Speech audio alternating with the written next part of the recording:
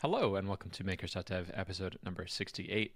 Chris, buongiorno. Hello. Hello. How's it going? It's going all right. Yeah, I'm doing okay. Except for this week was kind of characterized by very dry, boring machine learning lectures. So Mm, I am kind of worn down from that. But otherwise, doing all right.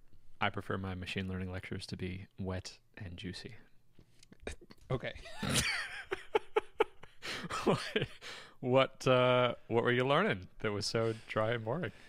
Yeah, it's just a lot of the math behind something called expectation maximization, which is like, so if you have variables that can follow a Gaussian, right? So they have like a mean and a variance, and you want to do things with more than one of those variables. So multivariate expectations. Like how can you predict? How can you estimate like data or estimate the functions behind data, basically? And it's the kind of thing where you learn the math once and then you ignore it and you just use the library, the programming library.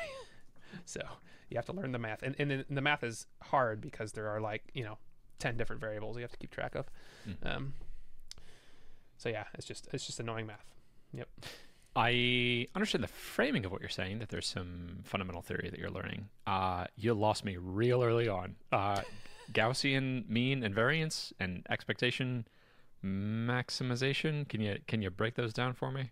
I will try in a non-boring way. So yeah, so Okay. Gaussians are Gaussian is like a normal distribution. So Yes. Okay. yeah, so you have a mean and a standard deviation for your normal Oh, distribution. yes. You can define a normally distributed curve based on where the middle is and what the standard distribution is, and just based on those two numbers, you can define the shape of what that normal distribution looks like. Yes. Okay, I'm Yep. with you. Okay. All right. And now say you have like say two variables. Two Mhm. is more than one, right? So we're talking about multiple variables. So you have two variables and you want to find the mean and standard deviation for these two variables that you have. So you Hold don't know on. what the I the two variables are not mean and standard deviation. correct. Each of the two variables each have their own mean and standard deviation. Yes. Okay. These both of these two variables have their own Gaussian standard distribution curve, and I'm trying to Yes. figure out the mean and standard deviation for each of those two variables. Yes. Okay. Are they're correlated? Nope. Okay. And then you start getting in data. Okay. Yeah. And that's basically the problem. Okay. So for these two variables, I can make a guess as to what their mean and standard distribution are. So I'm guessing four numbers, and I'm getting back one input of like how close I am to guessing it correctly. No, you're getting the values from like a so say you're getting values that have been pulled from the distribution. So like, and I said they're not correlated. Actually, they can be correlated. You get something called the correlation, the covariance, which is the correlation basically, Mhm. and then the precision matrix, which is the inverse of that. So you know that also, or you can find that. Okay. Yeah, no, but you just start getting values like -1, 1 and -2, 3 and 5, 7. And Okay. so you And get what are these values telling me? their values pulled from the distribution. So Okay. it's like data. It's like yeah, you're observing these data points from the underlying distribution. Okay. So I'm doing a random. Oh, I forgot what this is called. Like a Monte Carlo simulation where I'm Like a just random like throwing. sampling. Or Okay. I'm yeah. random sampling for both of these two variables. Give me your value at this number, and then I get back the values for each of them. And now based on the input and the based on the input of what my I don't know y value was, or I guess x. I'm inputting x, and both of those two variables are returning y. And now I'm plotting those two y variables to try to figure out what's the random distribution. What's the standard distribution for each of those variables, and then from that I can derive the mean and standard deviation. Close enough. Okay, cool. Why do you care about these things? Because in the real world, you have data, and you want to sort of fit a function to the data that you have, Okay. so that you can estimate something in the future. So say you have like prices for something, and you get a bunch of prices, and you're like, what's the price going to be in the future? Yes. Then you can find a function to estimate the price.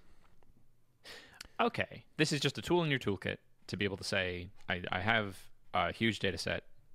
Assume it's random. It's a standard deviation, a Gaussian distribution. Run your function to figure out what the mean and standard deviation are to fit this to a Gaussian distribution. Yep. Cool. Neat. All right. Yeah, I can totally see how that would be something that like you learn the theory behind and then you never need to use it again. You just use the function that's already built. That's cool though. It's like a little helper function in a math library. Neat. You showed me some of your LaTeX papers that you're doing your homework in, and like, man, it's beautiful. I have no idea what it means, and there's gamma symbols that I've never seen in math before. It's pretty cool. So, all right, yeah. I can see why you would say it's dry, but yeah. If it makes you feel better, I hardly have any idea what it means either. So you're able to explain it pretty well. Cool. What did you get up to this last week? Give me an update on Acorn Chat. What is the week's project? Yeah, so for the SaaS stuff this week, the non-dry stuff, we should lead with the non-dry stuff instead of all the boring stuff. Sorry, everybody. Yeah, so I am very close to submitting to the Slack App Store with Acorn Chat. It is functionally complete. It does what it says it does, so that's good. People can sign up and they can pay for it, and it all technically works now. So people can just go to Acorn Chat and add it to Slack and get it working. The thing I want to do next is add it to the Slack App Store, because that's where people are actually searching for this kind of stuff. I think last time I talked about the pretty long checklist. Maybe I didn't. There's a pretty long checklist of things you have to do to get it added to the Slack App Store, including stuff like for every permission you ask for, you have to have a reason why. And there's like 20 or 30 permissions that I ask for, like Oof. I want to read the users. I want to be able to write to a channel. I want to be able to make channels. I want to be able to, So you have to define a reason for each one of those. And then you need like screenshots. Well, technically you don't need screenshots or a video, but I want screenshots and a video because like basically the more full your marketplace, listing is, the better it looks to people. And you can, so I sort of went on there to look at what other people's, marketplace listings look like. And you can feel that even just looking at them. Just go look at 20 of them and the ones with screenshots and videos you're drawn to way more. Mm-hmm. So basically the better the screenshots are, like it hardly matters what your text is as long as your screenshots are really good. So so I'm doing that. Yeah. And then I think I have most of the legal stuff out of the way. So you need like a privacy policy and terms and conditions and support, whatever. I think I have most of that all done. So yeah, I'm pretty close. The big downside is the Slack documentation says it can take 4 to 6 weeks to get into the Slack App Store. Oof. So yeah, it's like if you thought Apple's 3 days was bad. So I guess I'll just submit it and see. I mean, people can sign up for it without it being in the App Store. So yeah, I'm close. Yeah. Microconf growth is in 4 days. So if it's submitted and feature complete, like I feel like you've achieved your goal of wanting to get this done before. Yeah, I think so. Microconf. And it only took, I don't know, a month and a half when each of us were initially like mentally thinking that these two projects were going to be like, I don't know, 2 or 3 days, and in like an ADHD fueled manic bender, like okay, right. Maybe. But then we wouldn't wanted to touch this for months. So cool. This, we were both able to tackle this really big chunk of work in each of our lives. I'll get into mine later, but get it reasonably done before MicroConf, and feels really good. Good job. Well done. Did a lot of work. You're getting it done. A few things you said that I'd love to dig into. The screenshots and video, we had a conversation about this last week when you were working on it as part of your co-working Palms, but I had the realization that like screenshots and video are really effective marketing. That's like a differentiating factor. If you have 2 products that are identical and one of them has really good screenshots and a video and the other one doesn't, but otherwise they're exactly the same, the first one is going to do so much better because you're seeing so much more of what it does. And like, of course I'm going to install that one instead because I can see what it does. So like you had a few really fun Palms from my perspective, because like you'd be like, I need a screenshot that does this sort of thing and I'm not quite sure what to do, and I'd be like, what if you did one that was like this and had this thing on the right side and this one on the left side? And you're like, okay, I could see that. And then 25 minutes later, like you had it done and I was like, cool. I did none of that work, but I offered a suggestion that was helpful, and then the thing was made afterwards. But like, I think the realization I had was making a screenshot is not technical work. And I think I have this bias of that I don't enjoy marketing, but making screenshots is marketing. And I enjoyed the concept of coming up with how to illustrate a concept succinctly in a screenshot. So that's the type of marketing that I like. Cool. What are your thoughts on the screenshots and video and stuff?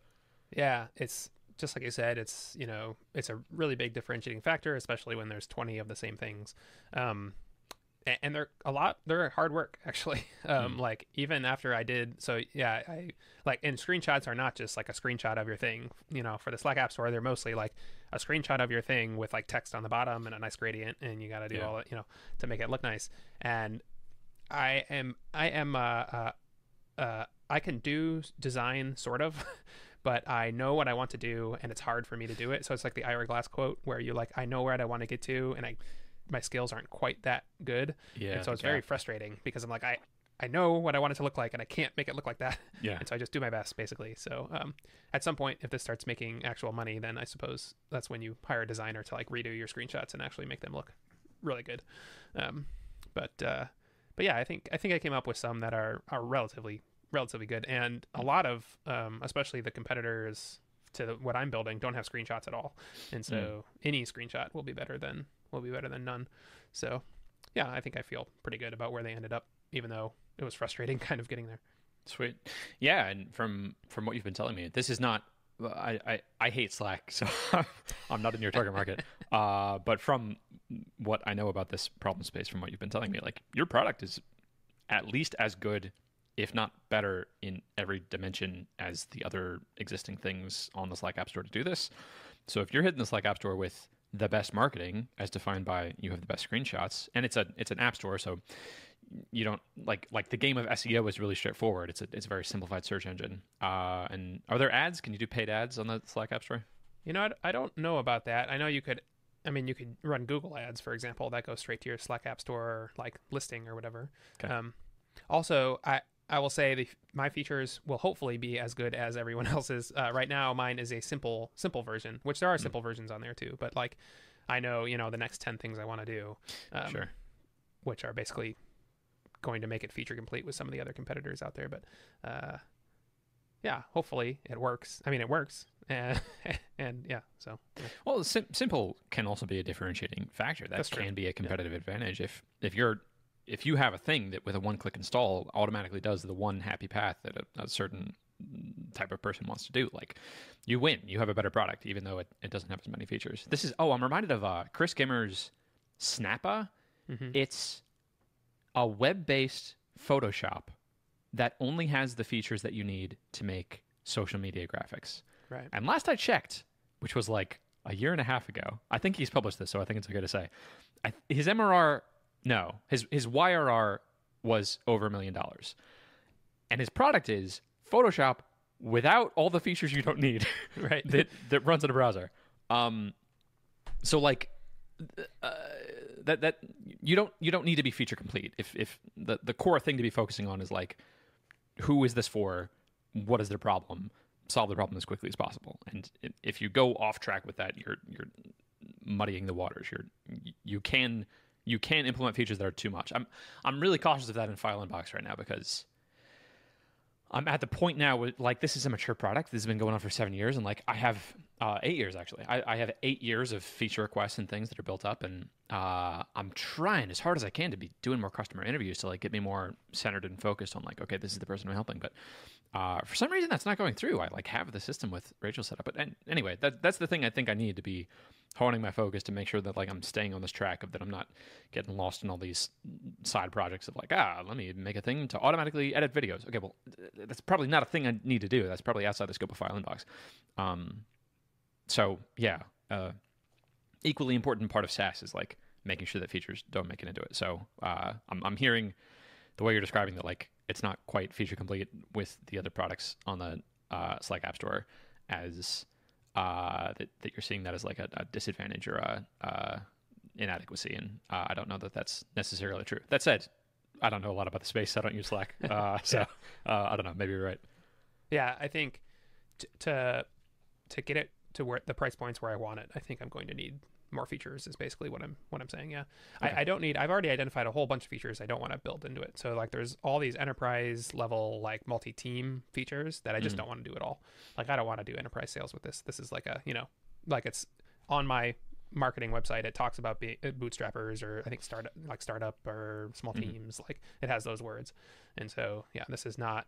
So I've already like removed all of the enterprise features that like Intercom, for example, has. Cool. Yeah, Good. so it's Yeah, focusing. You know who your users are. You can, that gives you more focus. You can deliver to them a better product. Circling back to the idea I was trying to express before, like your product is great for a bootstrapper. You have your feature complete with what they need. And if you can come to the Slack App Store, which is this very level playing field, especially if there aren't any paid ads, with the best marketing, you have some screenshots and you have some videos. I feel really optimistic about that. If like for there's probably people coming to the Slack App Store every day looking for something like this. Yep. And if you can become the best option by just having screenshots on it and having a product that's a good product, that seems like it would sort of just take care of marketing. So I'm optimistic for you. This is very exciting. Yeah, which is why I wanted to do it as an experiment, because yes, that's my that is my analysis as well. So hopefully that pans out. We'll find out in 4 to 6 weeks, I guess. Man, 6 weeks? What are they doing?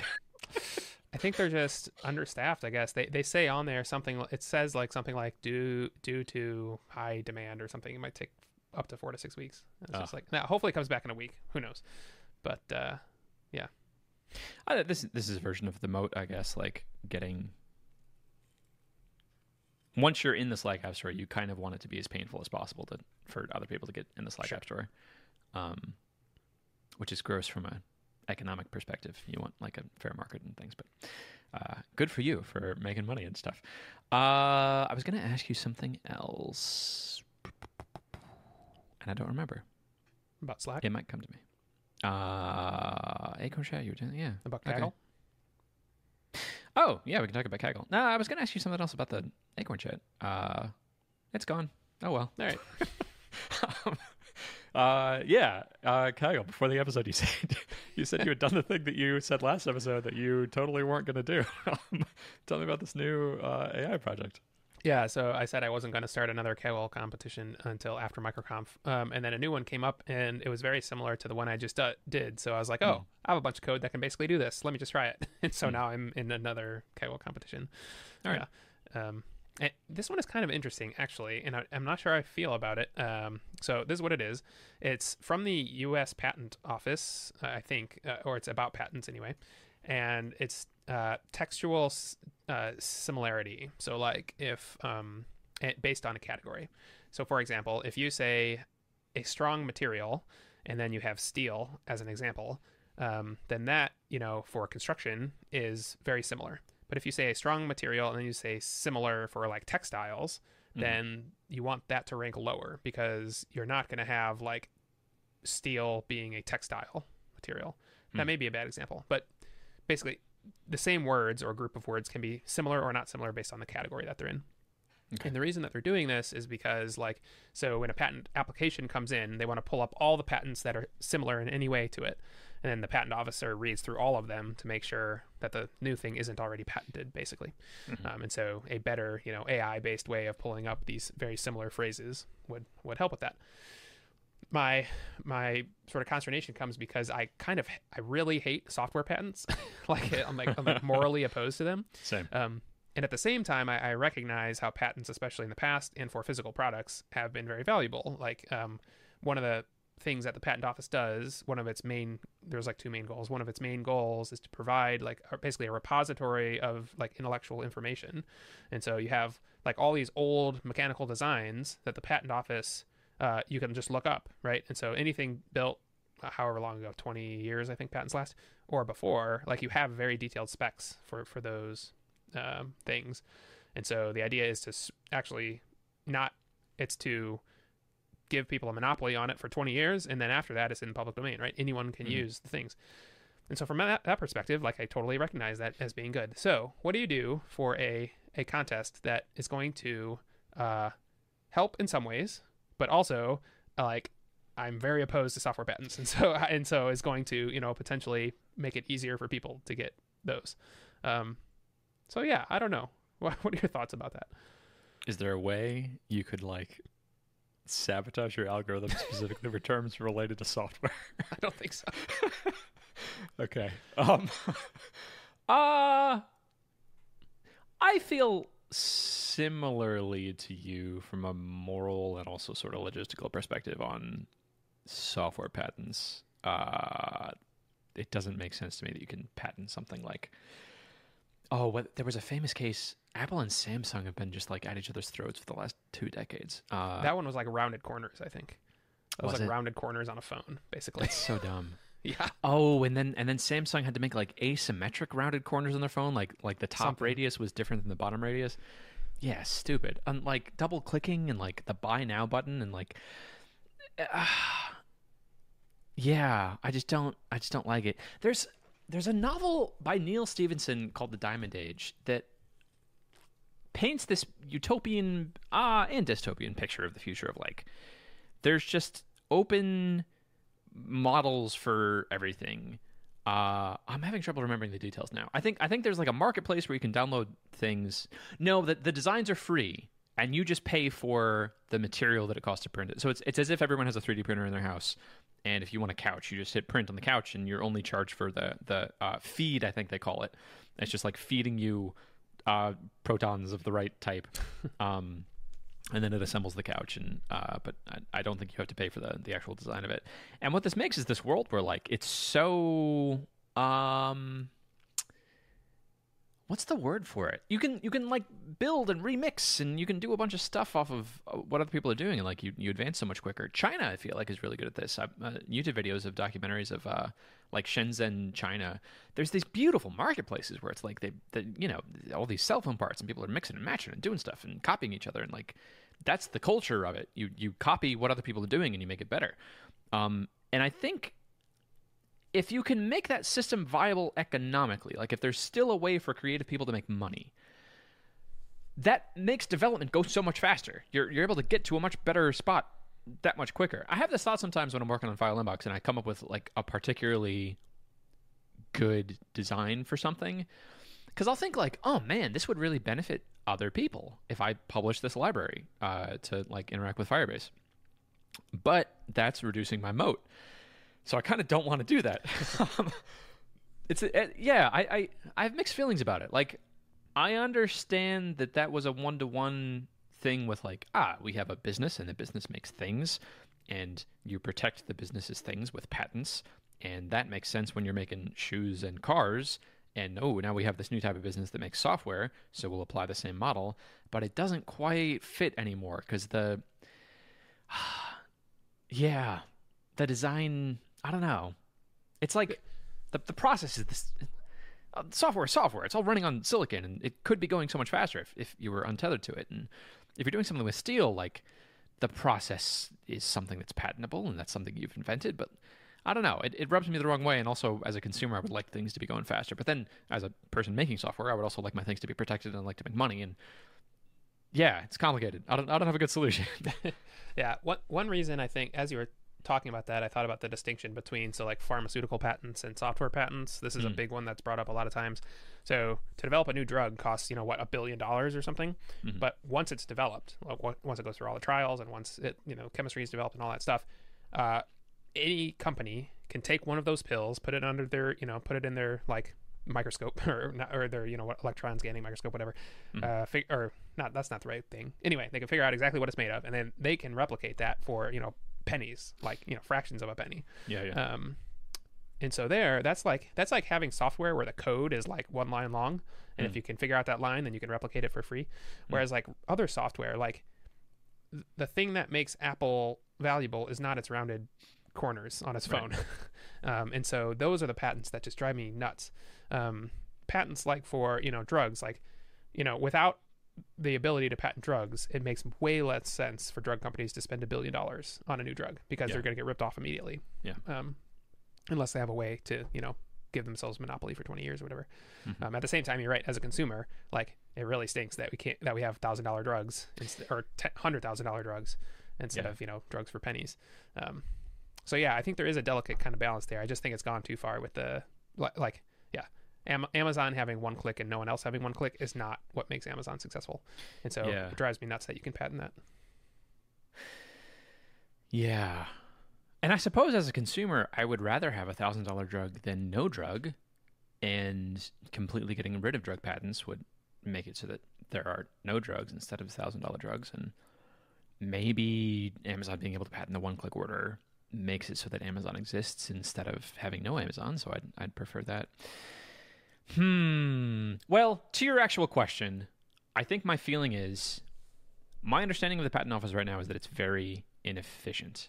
And you're just, man, I would not want to be a patent officer. That just sounds terrible. Like, no one is thanking you for doing a good job at the patent office. It's either like you were too broad or not broad enough, with different people angry at you for each level of the direction. So if you're making tools to make people at the patent office more effective at their job, I would think that would then speed up that engine to get to a better place faster. Like, this is a wave that, this is a question society has about what the heck are we supposed to do about software patents.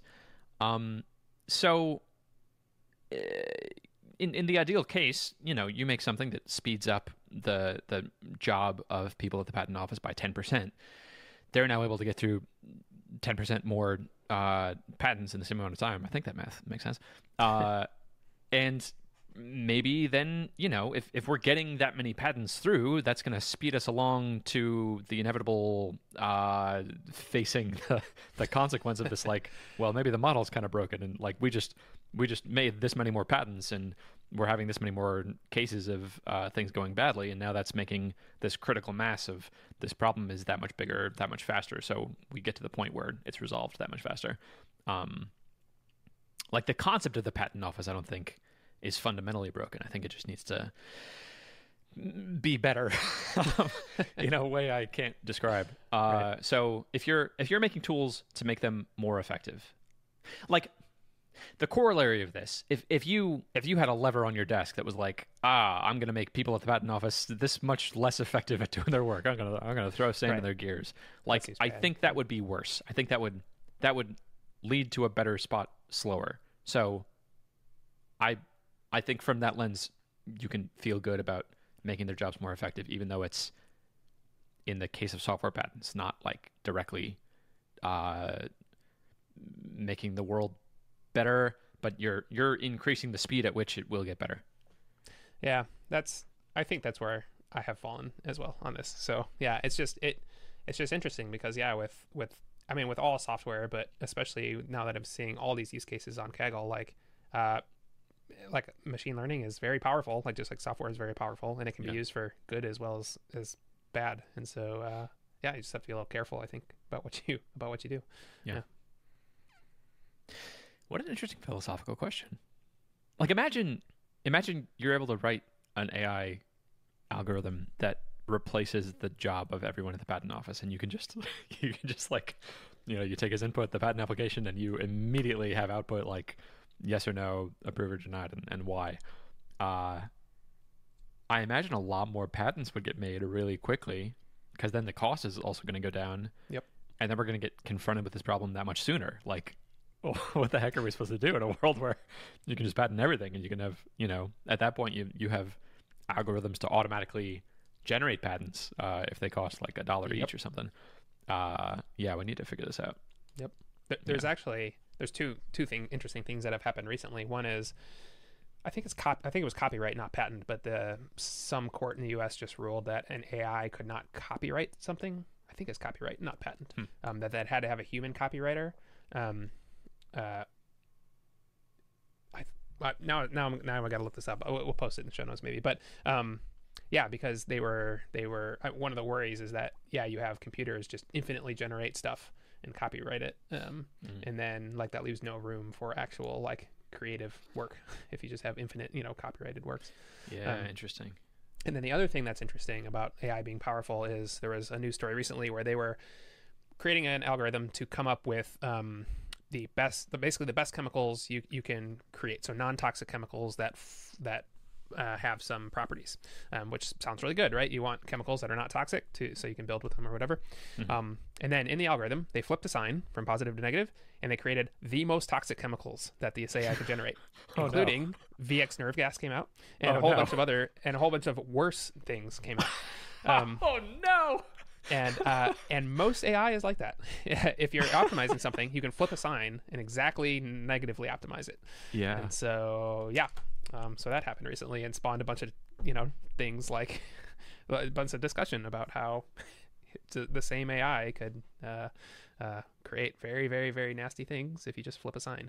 So I'm reminded of a quote from my favorite controversial public figure, Jordan Peterson. He has this analogy that for your branches to extend into heaven, your roots need to reach into hell, which I think is him quoting Alexander Solzhenitsyn, the author of the Gulag Archipelago, but I'm not sure about that. The idea being like, if you build a machine that's smart enough to develop the safest things, it kind of also has to be able to understand what not safe things are, and would also be capable of making the least safe things, which is exactly what this example was. Yeah, that's technology, right?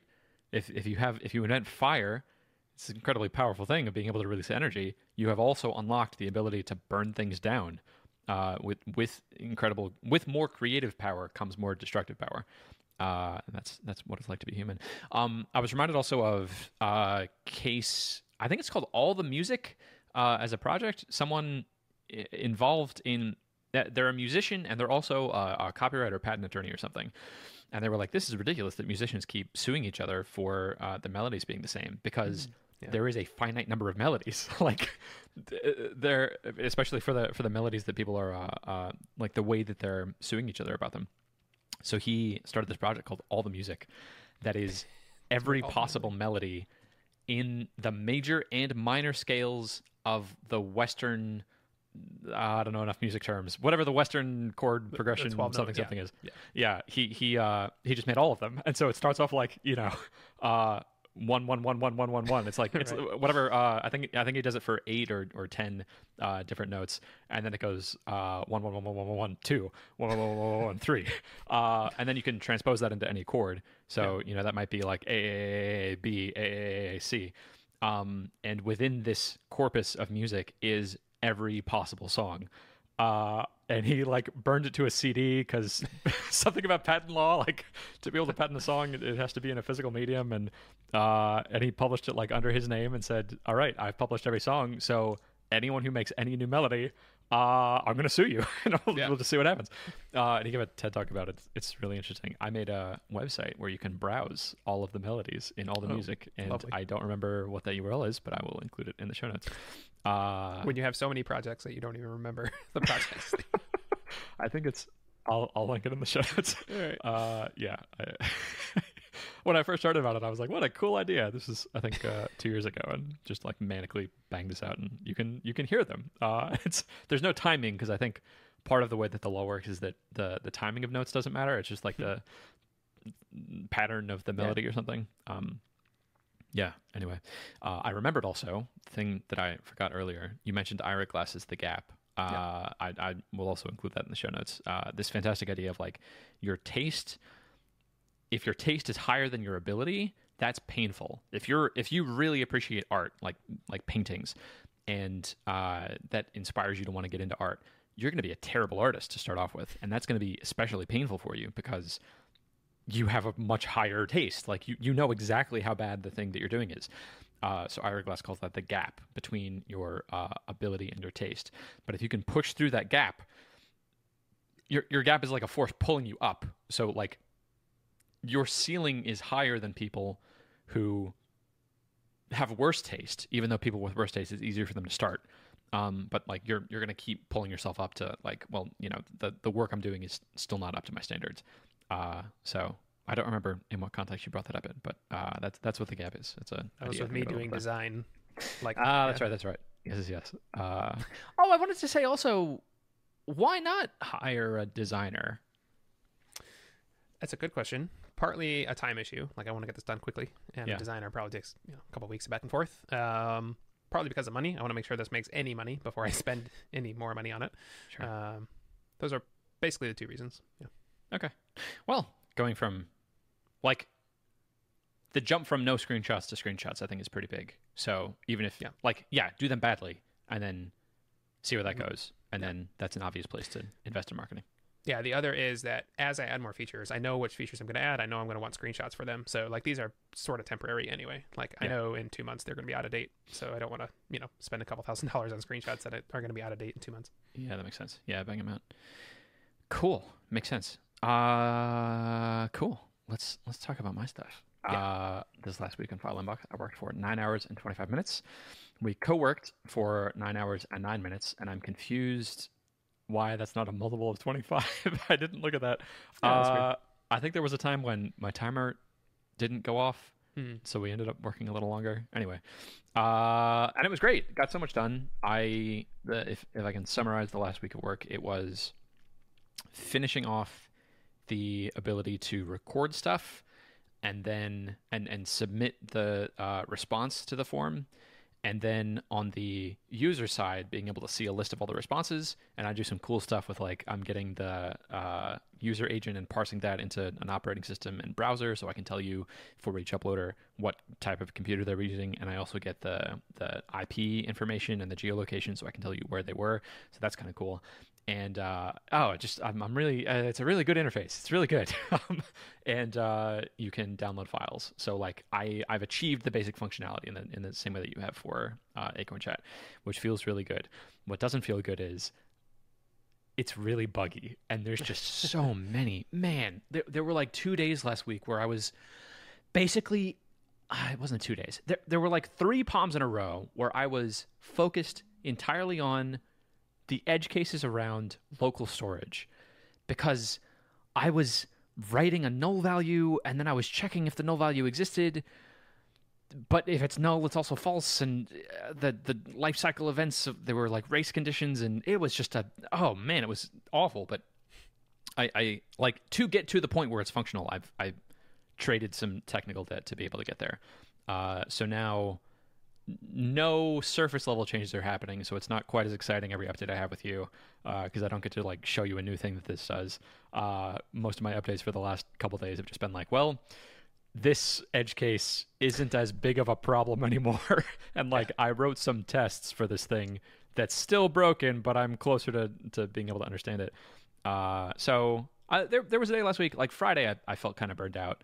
And I had a little RSI in my right index finger. It like got sore, so I made a point of trying to rest that afterwards. But came back at it Monday, and I'm excited about it again. And instead of, I kind of found it fun to solve these bugs in the order I was interested in solving them, as opposed to the most important bugs.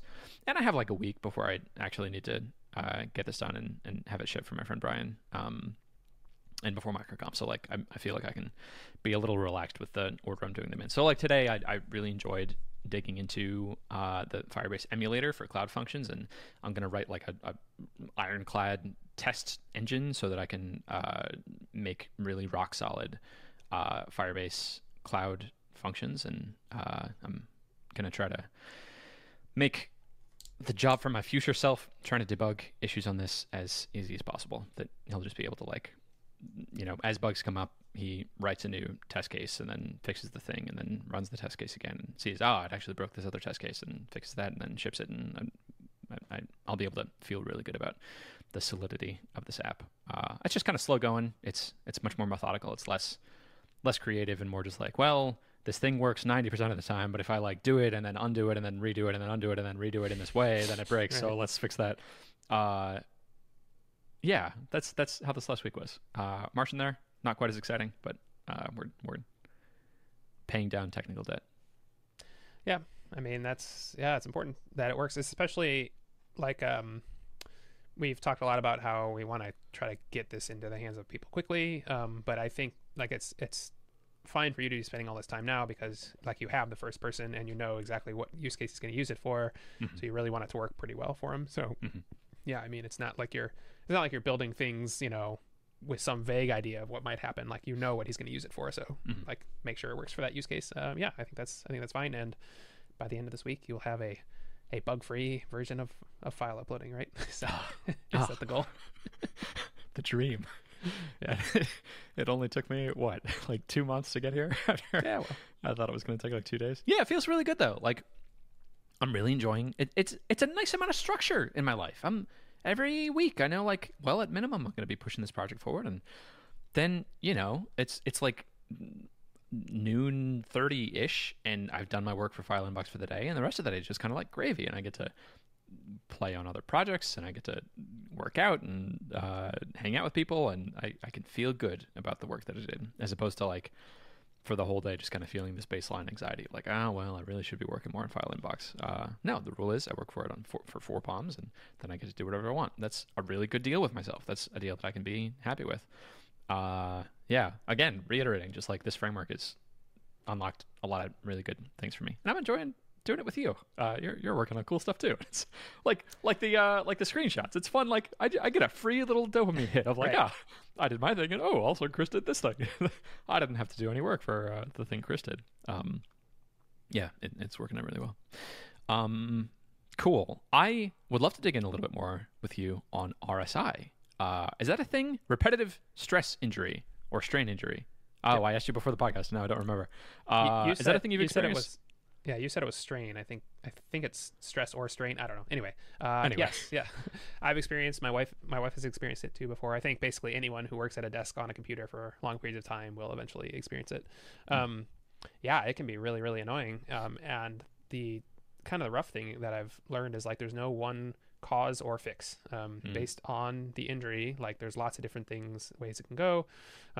The only bad thing you can do is ignore it though, because if you ignore it, then eventually it turns into things that you need surgery for.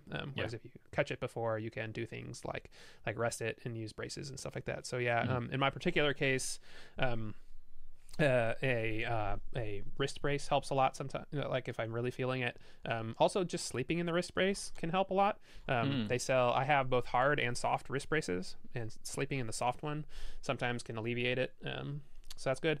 The other thing that I'll say is that even if you're feeling it in your fingers or wrist, it can be all the way up to your shoulder or back. Like look online for for example, one of the things that I feel sometimes is, now I can't remember, I think it's the last 3 fingers falling asleep or something like that. Anyway, that's like a problem with a nerve all the way in your shoulder.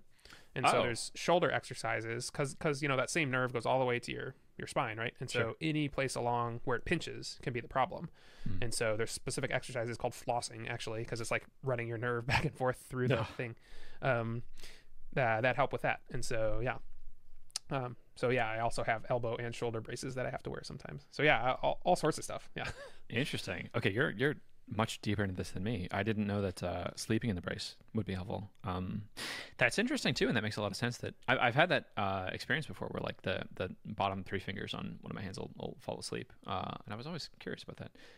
Yeah, I'll have to look up flossing. That's interesting. Yeah, I don't know any like exercises to do to fix this. For me, I feel it in one finger. It's my right index finger. And I think because that's the finger that uses the trackpad, and that's just like most of the typing that I do is the keys that my right index finger is the most responsible for. I got to start changing my variable names to like not include any of those letters.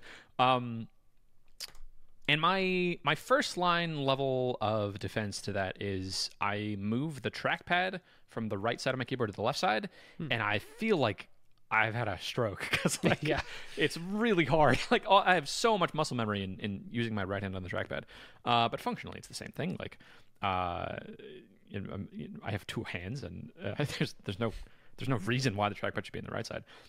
So it's good to be ambidextrous in that way, and then I don't feel that on my left side. But something that I would love to talk with you about as a creative solution to this, and something that comes up, I experience RSI maybe like once a year, and then I usually back off of doing as much work and do more physical things and other movements with my hands, and it goes away. But something that always comes up is using voice commands to control your computer. Have you heard of a thing called Talon, Talon. I have not. It's magical. It's and this is another rabbit hole for me to go down that would be a very big distraction if I went for it. But the some of the so it's a speech to text controller for your computer designed for programmers. It's not like text to speech for consumers where like on your phone you start talking and it's typing out sentences. Like it's a model and a language and a system designed for interacting with programming text. So there's like an unambiguous alphabet that's similar to the NATO alphabet, but every letter is just one syllable. And there's Python scripts that you can put in this to automatically do cool stuff, and it's aware of all the names of all the curly braces and stuff. And there's videos on YouTube of people doing this, and I'll include this in the show notes, where it just looks like magic. Like they're speaking in this really strange language, and it's like words and syllables, but it's not English. And code is just appearing on the screen like as fast as you could be typing it. It's amazing. So I think regardless of, well, what am I trying to say? I think I'd like to start investing in this now before RSI is a problem, because if I can integrate this as just one of the other ways that I am able to interact with computers and include that now in this shuffle of like, well, when I start experiencing RSI, first I switch my trackpad to the left side, and then one out of every 4 palms, I do them with only my voice and my hands tied behind my back, or like doing my flossing exercises while I'm coding. That, like slowly building it up is what I would rather be doing. If I would rather go blind slowly and be able to figure out how to use the assistive stuff on my computer while I still had some eyesight. And then have that be a slow curve, as opposed to like losing my eyesight in a day and all of a sudden I have no idea how to use computers anymore. Like that would be devastating. So this is something I think I'd like to start investing in the long term. Also, it's just cool, like to be able to show people like, oh, let me just code this thing real quick, and just start uttering these nonsense syllables, and a working program shows up on my screen. That would be really cool. What are your thoughts on that? Yeah, that's kind of neat. I would be really interested to hear your experiences with that. Like, I'm curious, like how things like, yeah, I don't know. I mean, like how does like even like tab completion and that kind of stuff work, and how does I mean, I guess you're in your editor, so that's probably the same. And yeah, I don't know.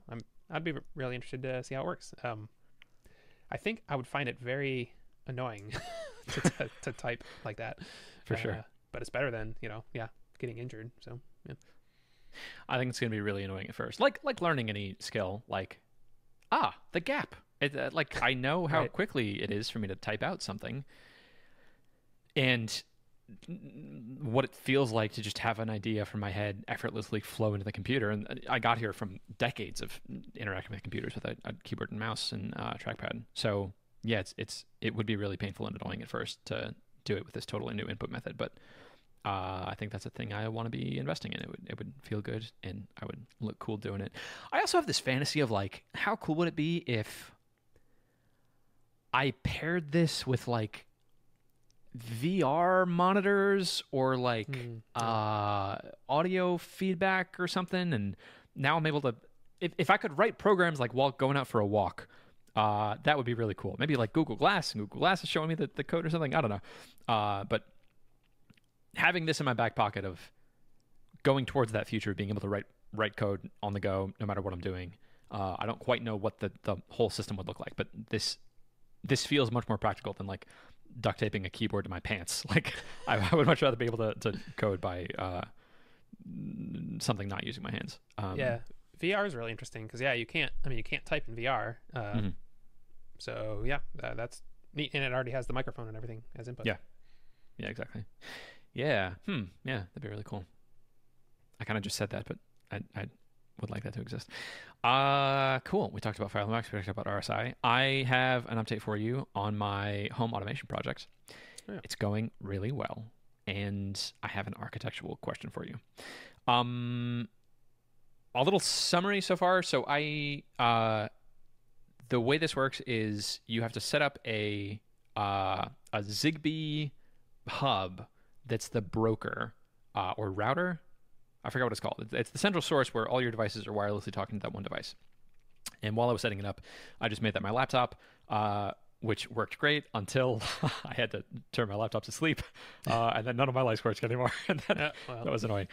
So this last week on Saturday, which is my fun do anything project day, I set up a Raspberry Pi, and that was, I started off just trying to upgrade it because I had a working one from before, and I spent 2 hours just trying to get this updated and working, and I was running into these weird edge cases where like the background service wasn't working because the Node version that was included with that package wasn't updated enough to be able to work with NVM, and so I just reinstalled everything and was able to get it working again. I really want to turn this into a series of like step-by-step YouTube videos of here's how you do this from beginning to end, but that was annoying. So now I'm in this position where I have a Raspberry Pi that is running, that has the Zigbee antenna plugged into it, that has the local MQTT broker on it called Mosquito, that is just this like message bus that listens for messages and can broadcast messages and handles, like, if you're subscribed to different channels, you get this message, and if not, other people do. And this feels like a really good bedrock to be able to build something really cool on top of it. And I figured out how to get JavaScript to talk to this Mosquito MQTT broker. So from JavaScript now, I'm able to send and receive messages from any device on the network. So something that might look like is I have this button that is a magical MQTT-enabled button, and pairing for MQTT is amazing. You just turn it on and it pairs. If you have on your router that automatic pairing is enabled and the device isn't currently paired to something else, as soon as I get stuff in the mail, like this is the easiest wireless setup process I've ever gone through. You just turn it on and it just works, and then you name it, and it tells you what things you can do to interact with it. Anyway, so how does that work if like your neighbor gets a button in the mail and turns it on? That's a good question. I think to be a good MQTT citizen, you should turn off automatic pairing once you have all your devices turned on. I see. That's a good question, though. That would get annoying. I think it also tries to pair with the thing that's closest to it. So if my neighbor... I don't actually know that, though. I don't know. That's a good question. You're also hilariously limited in the number of MQTT networks that you can have in a single space in the US, because they narrow the range of wireless frequencies that you can use. So I think in a single space, there's a maximum of like 12 MQTT networks that you can have running at a time. Whatever. Maybe like an apartment complex that would get bad, but it's fine for right now. So my question is, I have a Node script that can listen for events like a button press from one of these MQTT buttons, and it can broadcast signals like, "Hey, light, turn on 50% brightness," or "turn off," or "turn to this RGB value."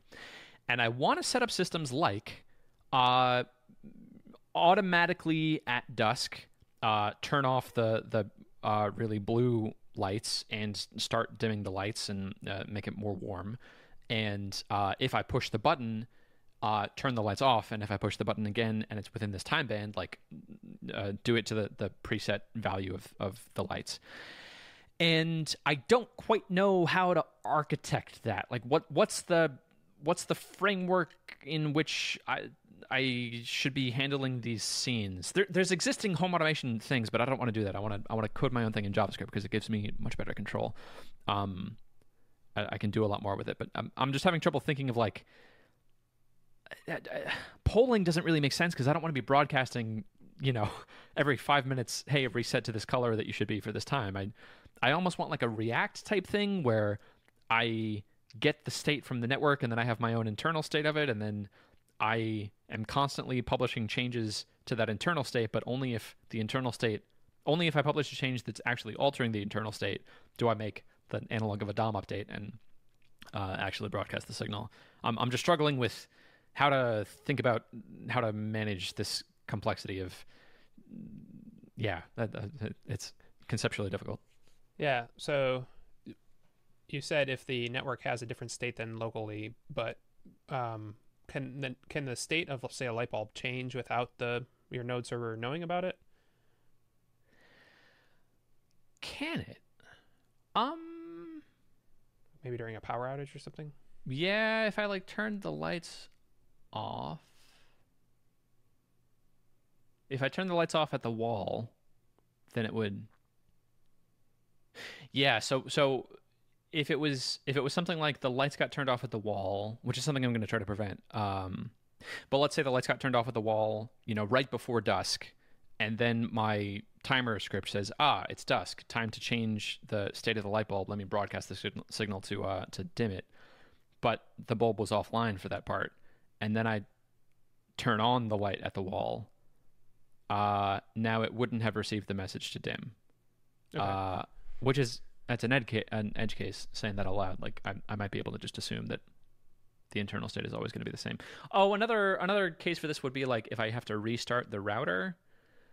Now it doesn't. Well, it can get like when it boots up, I can just get the state of everything and then make that the new internal state.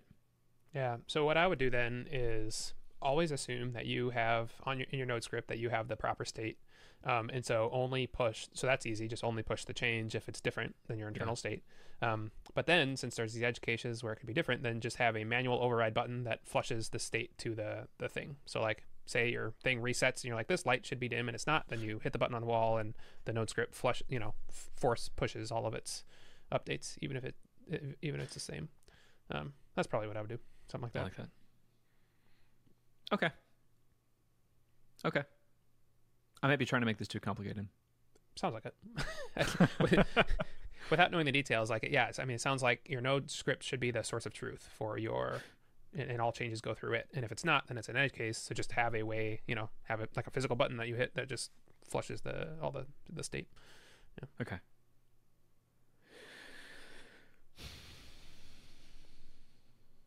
There's something that I'm struggling with of like I have a MQTT button that has a dimmer on it, so that's broadcasting a value from 0 to 100 of how much it's turned, and that's a software value. It's not like actually physically in the button. It's if it knows that it's at a value of 50 and I turn it all the way to the right like 7 times, it's going to start broadcasting that it's at 100, and then if I turn it a little bit the other way, it's going to say like okay, I'm at 90, and I want that to be able to map to whatever the current brightness is,